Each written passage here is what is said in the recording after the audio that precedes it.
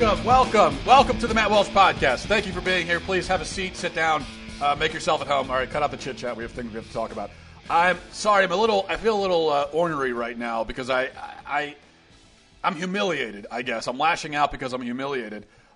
This morning, I had to get up this morning and walk about a mile down the road to the tire place and pick up my car, which had been towed due to a flat tire. And can you see how that's humiliating for a man? That I had to walk into this place. And of course I walk in and there's like 6 dudes standing around, having a dude conversation. And I walk in and I'm wearing my pea coat. And I say, yes, my car was towed last night. I had a flat tire. It had to be towed. Can I pick it up? Thank you. That's probably what I sounded like. In my head, that's what I sounded like in front of these guys. And they didn't say anything. They didn't judge me for it, but I could just tell. I just assumed, anyway, that they were looking at me and this is no man here. This is no man. Has to have his car towed because of a flat tire. There's a rational explanation, really, there is. And I'll tell you what it is. I only have one car at the moment. My wife and I, we have one car. We had 2, but the other one out of commission. We had to sell it for parts. Working on getting a second. At the moment, we only have one. She was driving the car last night. In fact, going to a church for Ash Wednesday. And on the way, she gets the flat tire. Now, she calls me up. I'm at the house with the kids. I don't have a car. I can't get to her. Now, if I could, I would have, and I would have changed the tire myself. Because, despite what you may think, I know how to change a tire at the very least. I can't do much else in life, but I can do that. But anyway, they didn't have this backstory at the tire place. And then, so my wife is actually, she knows a fair amount about cars, but I don't think she's ever changed a tire before. And so she ends up calling USAA, and they come out and they say, well, we can't change it for you because you don't have the right equipment in the car. And it's a thing, it's a legal thing. And I think we did have the right equipment, but whatever, they tow it. And so this morning I go to pick it up, and I explained all this to them. I gave them the backstory at the tire place just because my manhood was, my pride was suffering. And I don't think they believed me. They just looked at me like, yeah, sure, dude, whatever you say. Whatever you say, man. Here's your keys. Here's your car back. Why don't you go stop by Starbucks on the way and get a latte on the way. Get a skinny vanilla latte on the way home. How about that? That's what they said. Well, they didn't say that, but I assumed that they were thinking it. So they might as well have said it. All right. A lot I want to get to today, and we're going to start with this. It's kind of an extension of the conversation that we had yesterday about ADHD, but I want to take it beyond ADHD. And we've talked about this quite a bit, at least I have, with various different audiences. I wrote something about it yesterday. And then on Saturday, just a few days ago, I was in Fort Worth, Texas, at the Great Homeschool Convention. I was giving a talk there. And the title of the talk is The Personality Genocide. Personality genocide refers to the attempt by our society, whether it's the education system or society at large, the attempt to eradicate entire personality types, entire sets of behavior, entire attitudes, entire sort of proclivities, because they don't work with the system. They don't fit into the program. So if you have a certain personality type that doesn't work in the organized educational environment of modern day society, well, we say, well, that's diseased, that's disordered, it can't exist. We're going to do whatever we can to get rid of it. And whatever we can includes intimidation, coercion, and of course medication. So this is a genocide that's being committed through chemical warfare as well as psychological warfare. Now, it sounds crazy to use language like this and to use terms like this. And I don't use terms like genocide lightly, but that really is what's going on. And I want to explain all that because it goes beyond ADHD. And I don't want to rehash everything that I wrote yesterday. You can go to The Blaze or the MattWalshBlog.com, and you can find the link to what I wrote yesterday. It was called, the title of it, ADHD Definitely Doesn't Exist, but if it did, I would have it. And I lay out in what I explained on Facebook yesterday. This was a post originally 6,000 words long that I wrote in just a fevered state. I was just sitting there and typing 6,000 words I wrote about why ADHD doesn't exist. I ended up paring it down to about a solid 2,500, which I know is still War and Peace by internet standards, but I would ask that you go and read it. You go to theblaze.com. It's still up there on the front page. I would ask that you go and read it.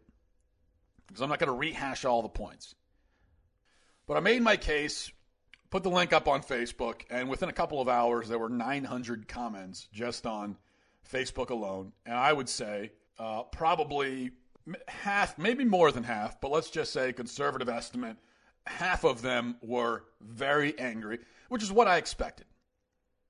People accusing me of insulting their children, of attacking them as parents. And we become very invested. That's why it's hard to have a conversation about the way we treat mental disorders, so-called mental disorders in this society. It's hard to have a conversation about it because people become very invested in that diagnosis. And it's a strange sort of thing, isn't it? Because if doctor comes along and says, you have a disorder, there's something wrong with you. And then somebody else comes along and says, well, here are some reasons why maybe there isn't anything wrong with you, why maybe you're okay. It's weird to get offended by that second person, isn't it? Isn't it strange to get mad at the second person? Now, you could disagree with them if you want. You could laugh them off. You could say, oh, you're an idiot. You don't know what you're talking about. But to get mad at them, to get offended when, what did they just say? They said, no, I don't think there is anything wrong with you. I think that you're a wonderful and special person, and here's why. But we become offended by that. We become offended by that. Somebody comes along with a message of, I think you're okay, and we become offended. We don't want to be okay. It's a weird thing now, but we don't want to be okay. We're told there's something wrong with us, that we need medication, and it's like we want that for ourselves. It's a very strange mentality that exists, not just in this realm, but across the board. But I saw there was one comment that I want to concentrate on, and it was not a negative comment, but a positive one. It was on my Facebook, and I hope she doesn't mind me reading it, but she put it on Facebook, so I assume she doesn't mind it being public. But it's from a woman named Ali, and this is what she said.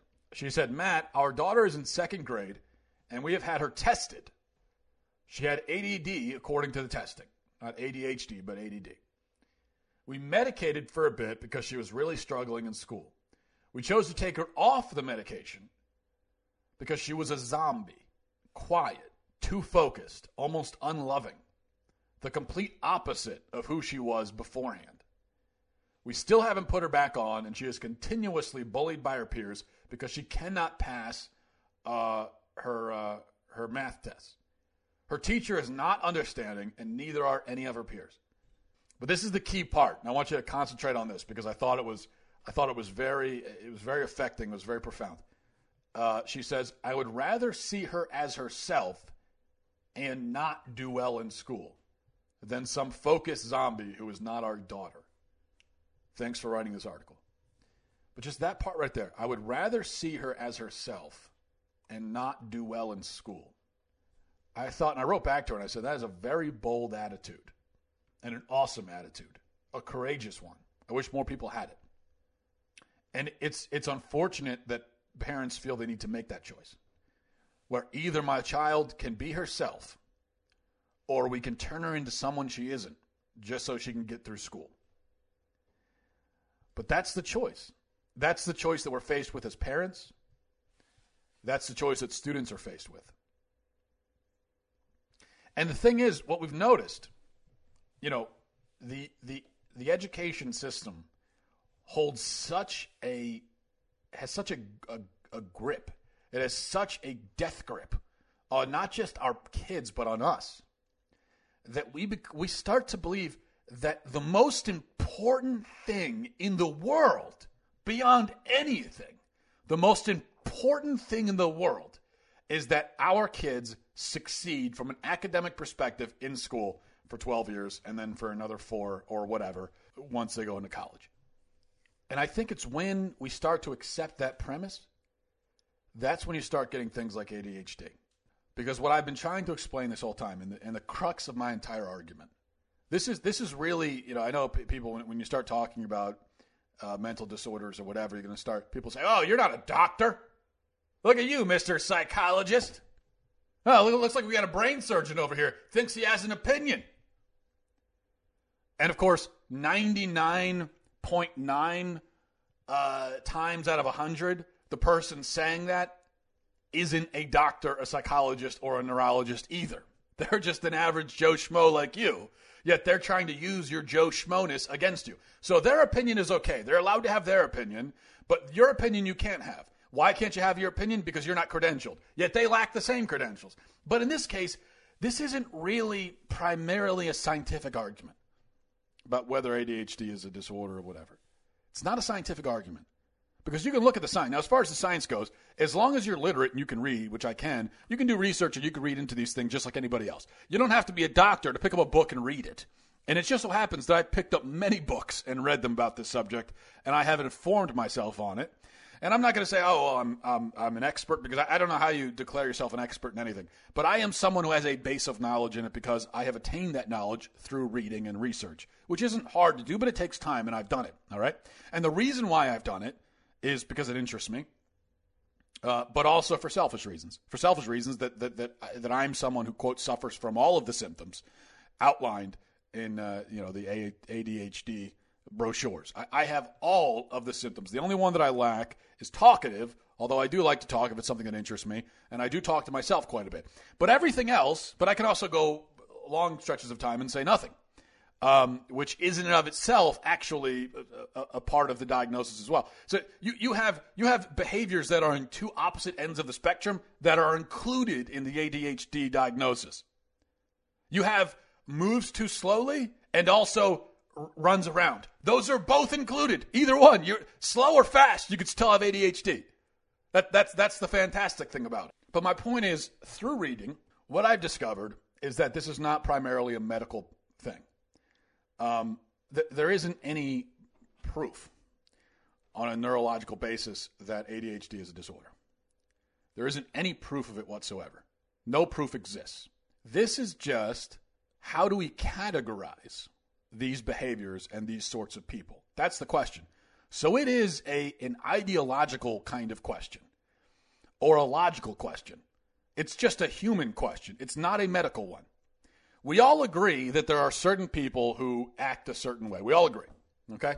So there are kids that are very energetic, very active. There are kids that are daydream a lot, kids that talk a lot, kids that can't sit still in school, kids that can't pay attention. I mean, those kind of kids exist. The question, and nobody denies that. So when I say ADHD doesn't exist, I'm not denying the existence of these sorts of behaviors at all, and I couldn't deny it because I'd be denying myself if I were to do that. But the question is, how do you categorize them? Is it fundamentally disordered behavior or not?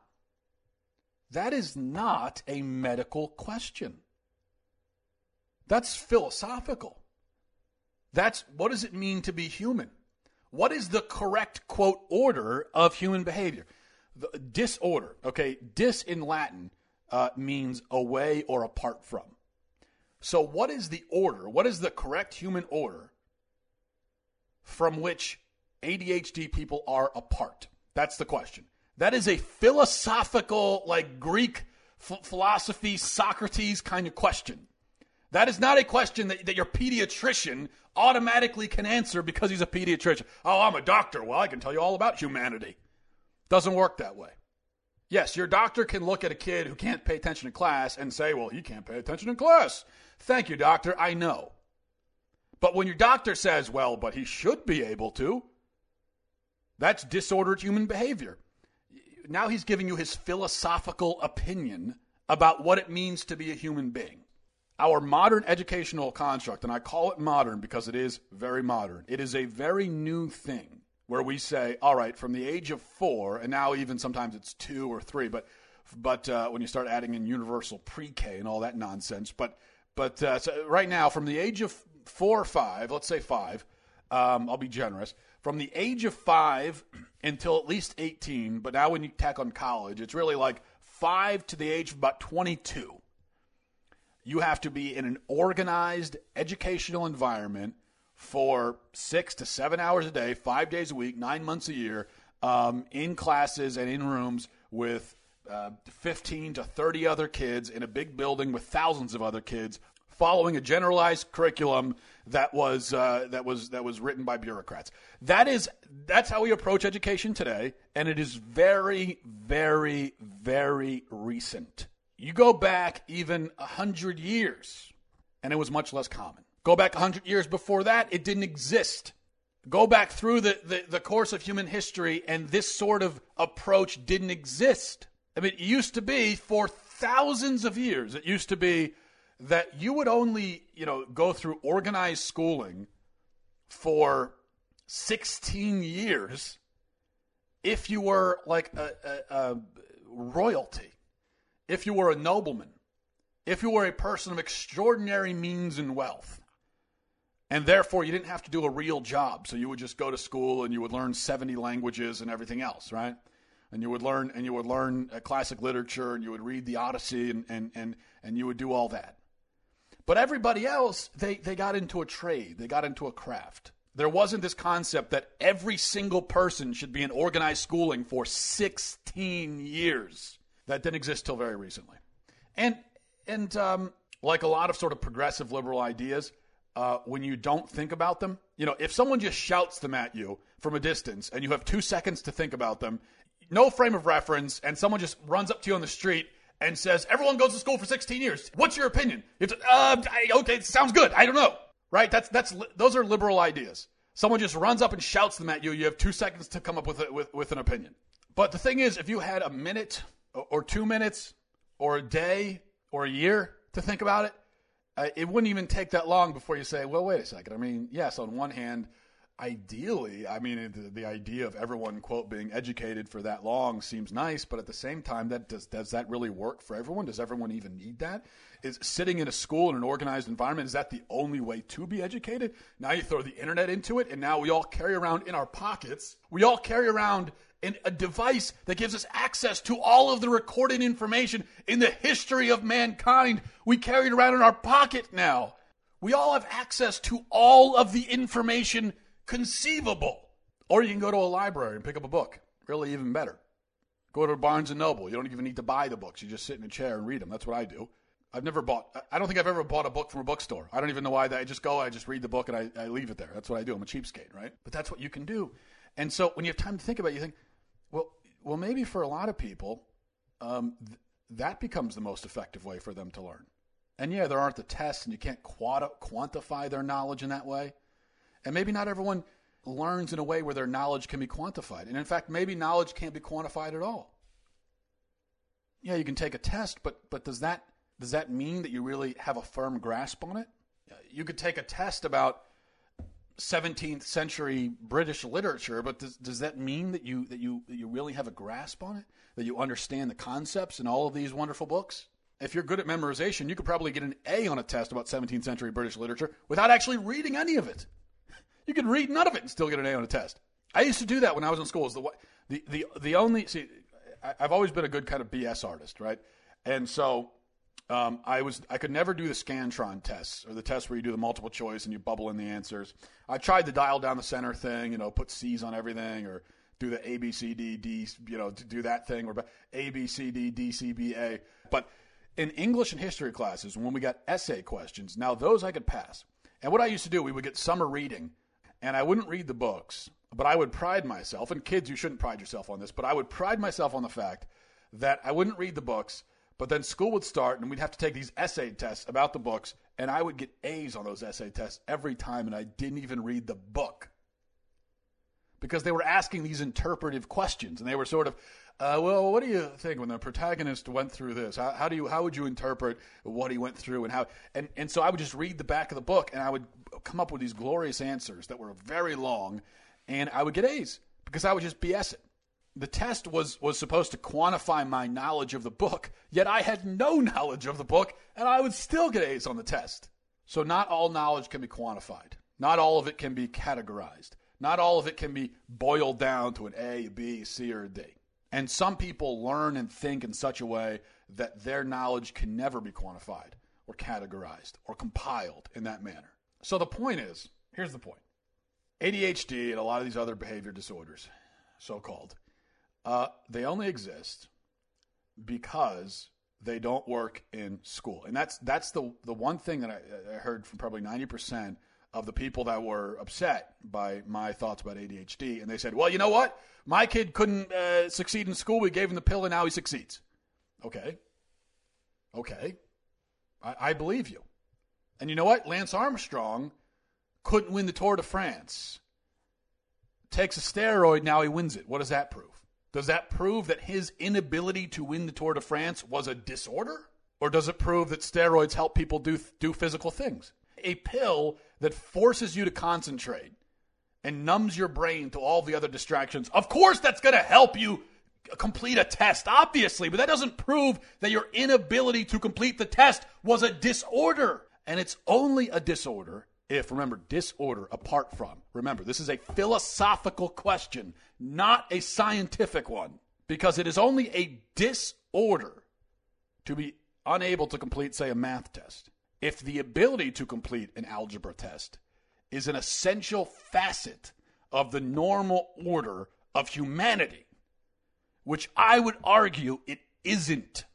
That's my argument. It's a philosophical one. Now, with ADHD, there are all these qualifications and, all these symptoms that are just normal behaviors.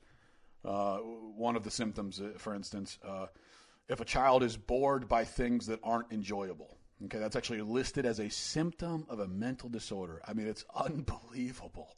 It is unbelievable. I remember the first time I actually looked up the diagnostic criteria for ADHD a while ago, and I looked at it, and my jaw just dropped. It was worse than I could have ever imagined. It was worse than I could have imagined. I was flabbergasted. I said, this is actually listed as in medical textbooks? Bored by unenjoyable things?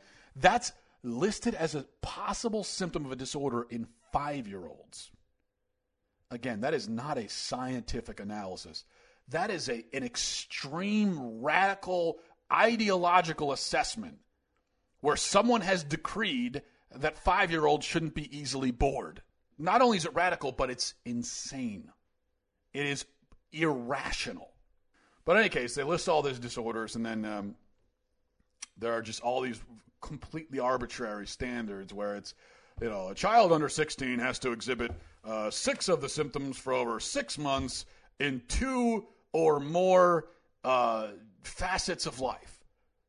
And so the facets of life, work, school, home. So usually it's home and school. So 2 or more facets of life for over 6 months, 6 symptoms, under the age of 16. Where do they come up with these numbers? Utterly arbitrary. Why not 17? Why not 14? Why not 4? Why not 7? Why 6? Why 2 facets of life? Why not 1? Why not half? Why not 3? Why not 4? What do you call? Why is it? Why do we even consider this a facet of life? How do you decide what's a facet or a domain of life? Where do you come up with this? No basis for it. It's arbitrary. They said, well, it'll be 6 symptoms for 6 months. Why? Why those numbers? You don't have a reason for it. Before we even get to the arbitrary, 6 symptoms, whatever, before we get to that, why do the symptoms, quote, have to show up in a life domain such as school? If they're symptoms, if they are fundamentally disordered behaviors, then they should be fundamentally mentally disordered no matter where you present them, no matter how they present. Doesn't matter the where, when, if, what, none of that matters. The where and the when shouldn't matter. But we have decided that everyone must go to school, sit quietly for 16 years, including college. And so anything that that makes that difficult, that interferes with that, is disordered. So do you see the starting premise is everyone should go to school for 16 years. That's the starting premise. You take that premise away, and now you have no basis to declare any of this disordered. So we have decided that this is the order of things. School for 16 years. We have decided that this is the order. And anything that interferes with that order is disordered. Once again, for the umpteenth time, that is not a scientific diagnosis. That is not a scientific determination. That is not science. That is philosophy. And I strongly disagree with it. strongly. I go back to the comment from Ali. Would rather see her as herself and not do well in school. I think what we have to start to do is open up our minds. Allow people to be different. Allow people to follow a different path. That's what I urge. That's my prayer. That's all I'm trying to say. And to act as though that's an offensive thing to say, or I'm attacking children, I take exception to that. That's actually infuriating. When people, you're attacking children. I'm not the one attacking children. I'm saying let a child figure out who he is, who she is. Let them be that. I said in my talk in Fort Worth, I said, it used to be that children were born into a world, and now they're born into a hallway. We have this very narrow hallway, or a one-way street with walls on either side. And we say, here you go, here's the starting point, walk straight. And walk straight means you go to pre-K, you go to kindergarten, you go to first grade, second, third, fourth, fifth, sixth, seventh, eighth, ninth, 10th, 11th, 12th. Take a summer off, go to college, 4 years in college, maybe you do a fifth year, maybe you get a master's, and then you go and you get a job, 9 to 5, at a desk. Make sure you have 2 weeks of vacation. Make sure you have health care. You do that until you're, now probably until you're about 77. You try to retire, and then you live off your retirement, Social Security, for another few years, and you die at about the age of 86 or 87. And we've decided that is what it means to be a person. That is the order we've decided that everyone must follow. And I think it's a damn tragedy. Because I think the world is so much bigger. Things are so much more fluid. It's wider than that. That's what I always try to tell people, even my friends now, who are my age, 27, 28, 29, whatever, and I have friends like this who they followed that order, and they went to college and they succeeded in college and school, and they got a job 9 to 5, and they're making a good living now. They're making a good salary. They have vacation time, and they're just unhappy, and they feel unfulfilled. And some of these guys, I know them, they are very creative, but they're doing this job, and they feel unfulfilled, and they're only 28, 29 years old. They're already having a freaking midlife crisis, and they say, I'm not happy doing this. I don't want to do this. I went to college. I did everything just so I could get this job, and I have this stability, and I don't like it. I'm not happy. I don't want to do it. And I say to these guys, especially the ones, a lot of them not married, don't have kids, I say, well, then don't. I say, quit your job. Go move across the country. Go drive across the country. Stop on the way, and I don't know, get a job at anything. Do anything. Go anywhere. Do anything with your time. Anything. Take a risk. Do anything. You can do anything. You don't have to do it this way. I got an email yesterday from a kid in high school, and he really doesn't want to go to college. He really doesn't want to go to college. And his parents aren't having any of it. They're saying, well, you got to go. You have to go. And he wrote to me, and he said, well, what should I do? I don't know what to tell the guy, because on one hand, you should respect your parents. I think that's very important. But on the other hand, I want to say to him, and he's not my child. I don't want to interfere with his parents. He's not my child. But I want to say to him, don't go. Do anything. You can do anything. Or you can try anyway. You can try to do anything. But the point is, there are so many options. This does not have to be the order of things. I know another guy, guy that I grew up around. Never knew him all that well, but friends of friends and that kind of thing. But anyway, I was recently talking to somebody else, and they were telling me about this guy, and similar situation. I think this is going on in my generation, where a lot of the people in my generation, they followed the order of things, and they took the drugs to get there, Adderall, Ritalin, whatever. And they did everything that they were told they were supposed to do. And they went to college like they were told they were supposed to do. And they got desk jobs like they were told they were supposed to do. And they got good incomes like they were told they were supposed to do. And they got the health care and they got the benefits like they were told they were supposed to do. And they reached a point, they reached a wall, and they said, I am not happy. I don't know what to do with myself. I'm not happy. I don't feel fulfilled. I can't live like this for the rest of my life. I have all of this stuff, all this stability, everything that I was told I was supposed to have, and I'm not happy. I think this is happening with a lot of people in my generation. I look around and I see how that order of things, that we were put in this box, we were put in this hallway, we were drugged, and we were pushed along and said, do this, go this way, spend the first 16 years of your life doing all of this because we say that it's the way it's supposed to be. And now I look around at people of my generation and it's failed. And a lot of these constructs, these were constructs invented by the previous generation. That would be the baby boomers. And by the way, my parents are baby boomers, and they're awesome people, the best people in the world. I love them to death. I'm not talking about them when I say this, but a lot of the baby boomers who invented all these things and came up with these concepts and invented ADHD and started putting drugs in people's mouths, they got a lot of things wrong. They screwed up this country in a lot of ways. Their methods have not worked. We are inheriting this world from them. And what good have they accomplished? Not much. Baby boomer generation, largely considered the worst generation in the history of the country because they ruined literally every institution. And they're the first generation that will leave their kids poorer than they were. The first to do that. So that's another reason I stand back and I say, well, why should I accept what they're saying about the way we're supposed to live our lives? It didn't work for them. Didn't work for them, did it? So anyway, I've got this other guy that I know and had a similar sort of crisis, mid-20s crisis, and he ends up quitting his job, and he starts traveling around the world. I think he's in India or Indonesia now or somewhere, but just traveling around the world, taking odd jobs. I think he's doing like a podcast or something about his travels, and I just looked at it. If you have kids and a wife and everything, you can't really do that. He doesn't. And I look at that and say, hey, why not? I mean, why not? It's the old cliche about someone backpacking around the world trying to find themselves. But I say, why not? Why not do that? Who says that's the wrong thing to do? Who says the right thing to do is just to sit in that office for the benefits and the salary? Yeah, you need to make a living. I believe it's important to start a family and all that. But who says that the process that was handed to us is the right way to go about it? Who says that?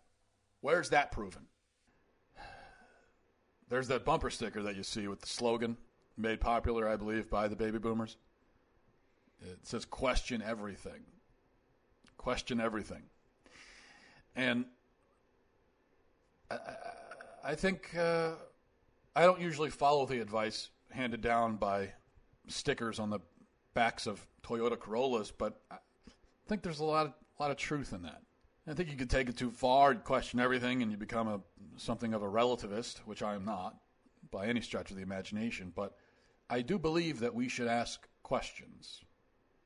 We should ask questions, particularly when we're dealing with institutions. Okay, when we're dealing with things, processes, strategies invented by people. Those are the things we should always question. Always. The things that go beyond humanity, the things of God. Okay, those things we should try to understand, but it's a different sort of questioning. Because in that process, we're going to God humbly, and we're praying for better wisdom to understand. But we're not tearing God down and rejecting him, because we do that and we end up even more confused than we were before. But when it comes to societal institutions, when it comes to these strategies, this process invented by people very recently, this philosophy invented by people telling us how we should live and the way that our life should pan out, that's the sort of thing that I think we should go to, and we should just tear it down and dissect it and look at every last little piece of it. All of this talk about diversity and tolerance and diversity, but when it comes down to it, we might be the most rigidly narrow civilization in the history of the world. I mean, I think all civilizations throughout the world have had a general idea about, okay, this is the way things are generally supposed to play out for people. But for us, we've taken it to the next level, and we've said that, okay, we have a general idea of how things should play out and what you should do, but we've taken it to the next level. We say, but if you don't fit in, now you're diseased and disordered. We're going to put drugs in you. We're going to force you chemically. We're going to chemically force the matter. So what I would say finally to any kids who might be listening, if you find, as hard as you try, it's difficult for you to fit in at school, it's difficult for you to succeed, and you're different from everybody else, and you see that and you're struggling with it, what I would say to you, first of all, and I want you to listen to this. This is the most important thing that anyone is going to say to you today. You're going to hear it right here. Because I want you to understand that you are different and that you do struggle to succeed in school and to fit in and to go along with the program. And that it's a real struggle that you're going through. I know because I've been there. And I know how hard it is. And I know how confusing it is. Because right now you're in school and it seems like that's the only thing in the world. This is your entire world. Revolves around this. And you feel like you'll never escape it. But you will. Because this is such a short period of time. And eventually you're going to be out of there. You're going to be out of that place eventually. You're going to be free from it. And you're going to find then that all of the things required to quote-unquote succeed in that environment, a lot of them, the truth is, it doesn't translate into the world at large. It just doesn't. And it certainly doesn't translate into the most important measure of success, which is happiness. And I want you to understand, when I say the most important measure of success is happiness, I don't mean that we should chase happiness for our own sake. And I'm not, when I say happiness, I don't mean pleasure. I don't mean leisure. I mean true, deep happiness. Happiness as in joy. Okay? And the joy that comes from living a fulfilling and godly life. That is joy. The joy that brings us closer to God. That is the true measure of success. Not happiness as in you enjoy every second of your life and you're leisurely and all that. I mean deep joy coming from God. You're going to find that what it takes to attain that has very little, if really nothing to do with what it requires to attain A's and B's on a report card in a public school. So what I want you to know is that you feel different and you feel like there's something wrong with you. And you are different, but there's nothing wrong with you. There is nothing wrong with you. It's hard to understand this now because public school is a place, not just public school, but organized school in general, is a place of such brutal conformity that it's hard to really understand that true difference, a substantive true difference is a beautiful thing. It's hard to understand that, but it's true. It's beautiful. It's a beautiful thing. You can't follow the program. You don't fit in with it. Well, that's fine because you're going to be out of that program eventually. You're going to get out into the world. And as much as they want to make the world narrow and force you along a certain path, it actually isn't that way. Because they might erect those walls, but you can break them down. You can live your own life. There's nothing wrong with you. Okay? All right, that's going to do it for me. I guess we'll just leave it there on that emotional note. And I will talk to you. That's that emotional note. That's the Balmer accent here right there. So I'll talk to you next week. A cruce salus. Godspeed.